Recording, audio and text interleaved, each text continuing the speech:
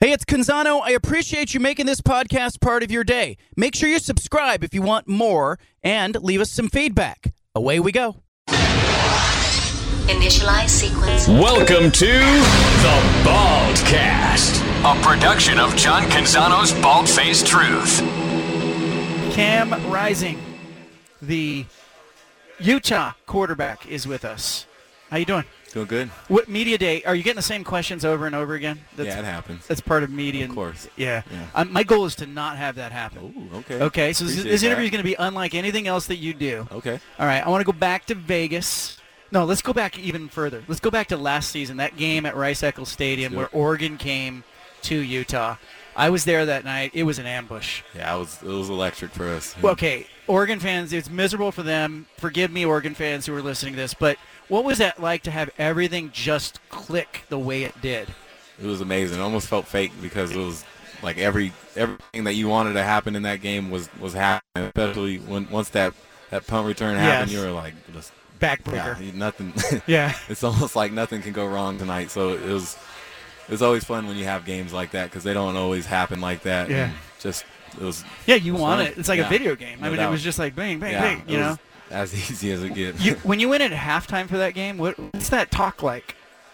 Keep that gas pedal going. We still got a job to do, and still got to make sure that we're handling our business because just like we scored points in that first half, they can come out and do that because you never know with Oregon. They can get that ball in the end zone fast.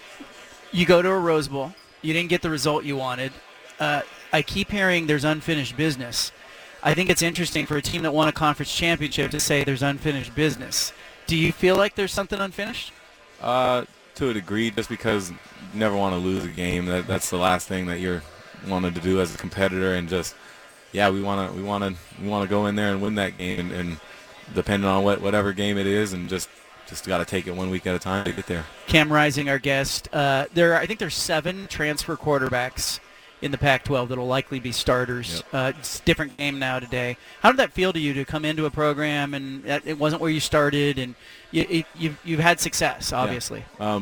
It's definitely different just coming from a different school and trying to adapt to that scheme and change all the different guys that you have in your room and just adapt into that. And you got to be able to change and on any drop of a dime, really.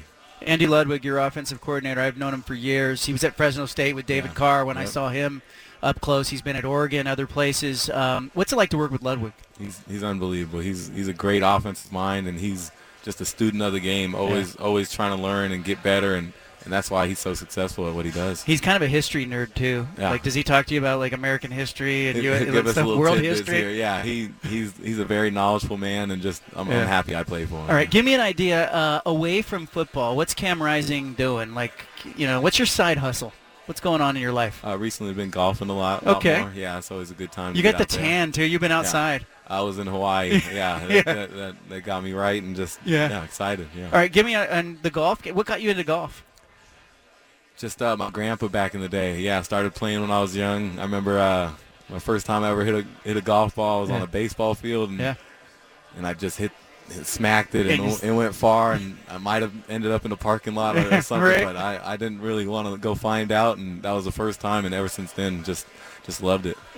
Your head coach, Kyle Whittingham, he talks about skiing. He's not one of these guys that I think goes to the office at 4 o'clock in the morning, and he's got a life. Yeah. Outside of how important is that? Depending if it's out of season or in season. Of course, it's a little different. Yeah, he's not like skiing on a Wednesday during season. Yeah. But give me an idea. Like, he's a real person. You're playing for a real person. How important is that to have a relationship with the coach and feel like it's not just a boss situation? Absolutely. And that's just Coach Witt, his personality.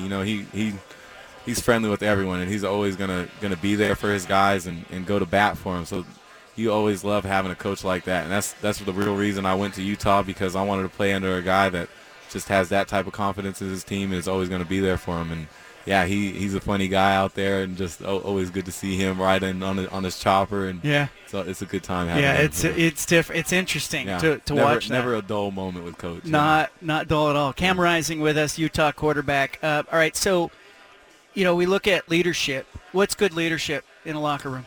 Handling your 20 square feet. There's nothing you can do that's more important than that. If you're not taking care of your business, then you can't tell another person, hey, you got to make sure you're doing this. If you're not doing your homework, you can't tell another guy to do his homework, and that's just the case with football, and that's the case with anything if you want to lead. We got guys that will leave and go. You had a linebacker, Devin Lloyd, who there's a lot of other teams that are happy to see him go. No doubt. He's gone to the NFL. Is there a defensive player that Cam Rising goes, hey, much respect, but I'm glad that guy's out of the league?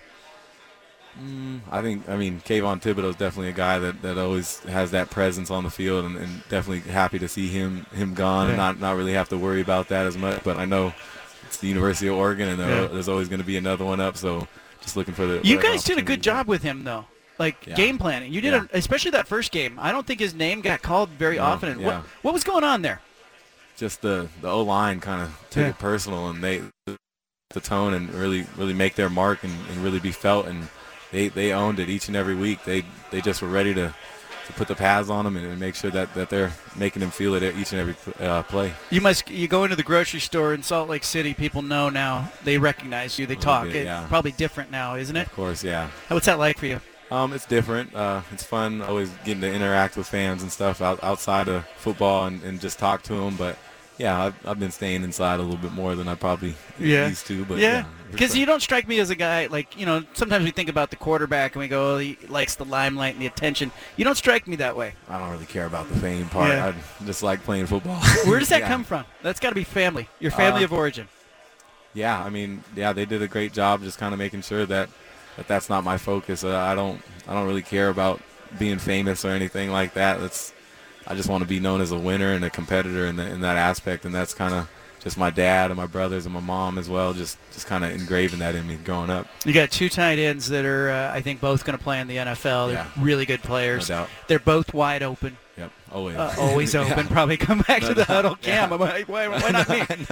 But give me an idea of what that's like to have those kinds of targets. Two big, physical targets. I mean, tight ends are always quarterbacks' best friends, and having a guy like Dalton and Brant, just they're a perfect match for each other because, Dalton, the more possession and go up and get it, and Brant with his rack, and it's just fun to have those guys, and they complement each other so well, and just looking forward to them getting them the ball and just watching them go. You look like you were having fun last year. Oh, absolutely. Yeah. It's playing football. It's the same thing I've been doing ever since I was 8, yeah. What else did you play as a kid? Basketball was my first love. Really? Yeah, I love playing basketball, but also ran track in high school.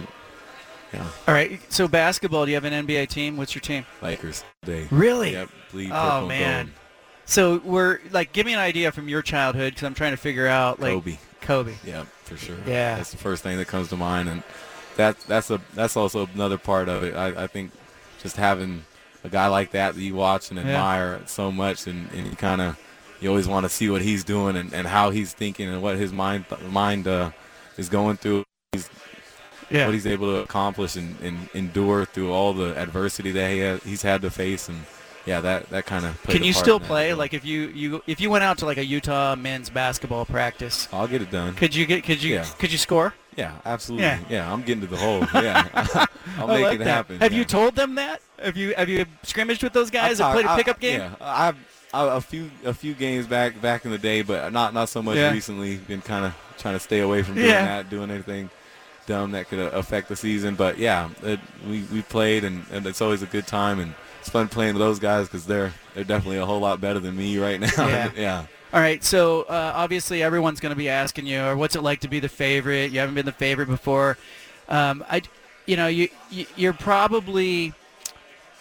I think Oregon fans are going to look at the Utah game and they're going to go circle it on the calendar. Of course, yeah. How do you avoid getting ambushed in that game? Because you did it to them twice last season, and I know that Oregon is going, we need to get that game. Absolutely, and it's a great football team, and you can't deny it, and they're always going to be getting great guys out, and just excited. You got to take it one game at a time, and just really make sure that during the week you're going through the process to make sure you're ready for that game, and just go out there and put your best foot forward. But Oregon State beat you guys, and they felt good about that. Yeah. They were really good at home. They were 6-0 at home last year. What happened in that game? Can't have punt blocks.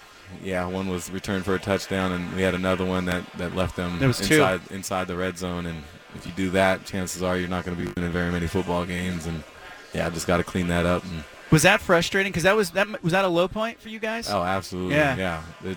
When you're out there and you have a 3-and-out or something, and it's hard to have confidence when your punt team's going out there and that keeps happening. Just it was a rough one. All right, Cam Rising, how different was this interview than the others? It was way better. Was it better? Yeah. Good. Great question. I don't get to hear the other interviews. Yeah. So I appreciate you. Sure. Wish you the best this season. Thank you. All right, Cam Rising. You've got John Canzano and the Bald-Faced Truth, live from... We interrupt this broadcast with a special announcement from the Bald-Faced Truth. Sorry to interrupt the headquarters. podcast, but if you want to listen to more of the Bald-Faced Truth radio show, including more of this segment that you're listening to, make sure you subscribe on SoundCloud and iTunes to the Bald-Faced Truth radio show. Thanks for listening.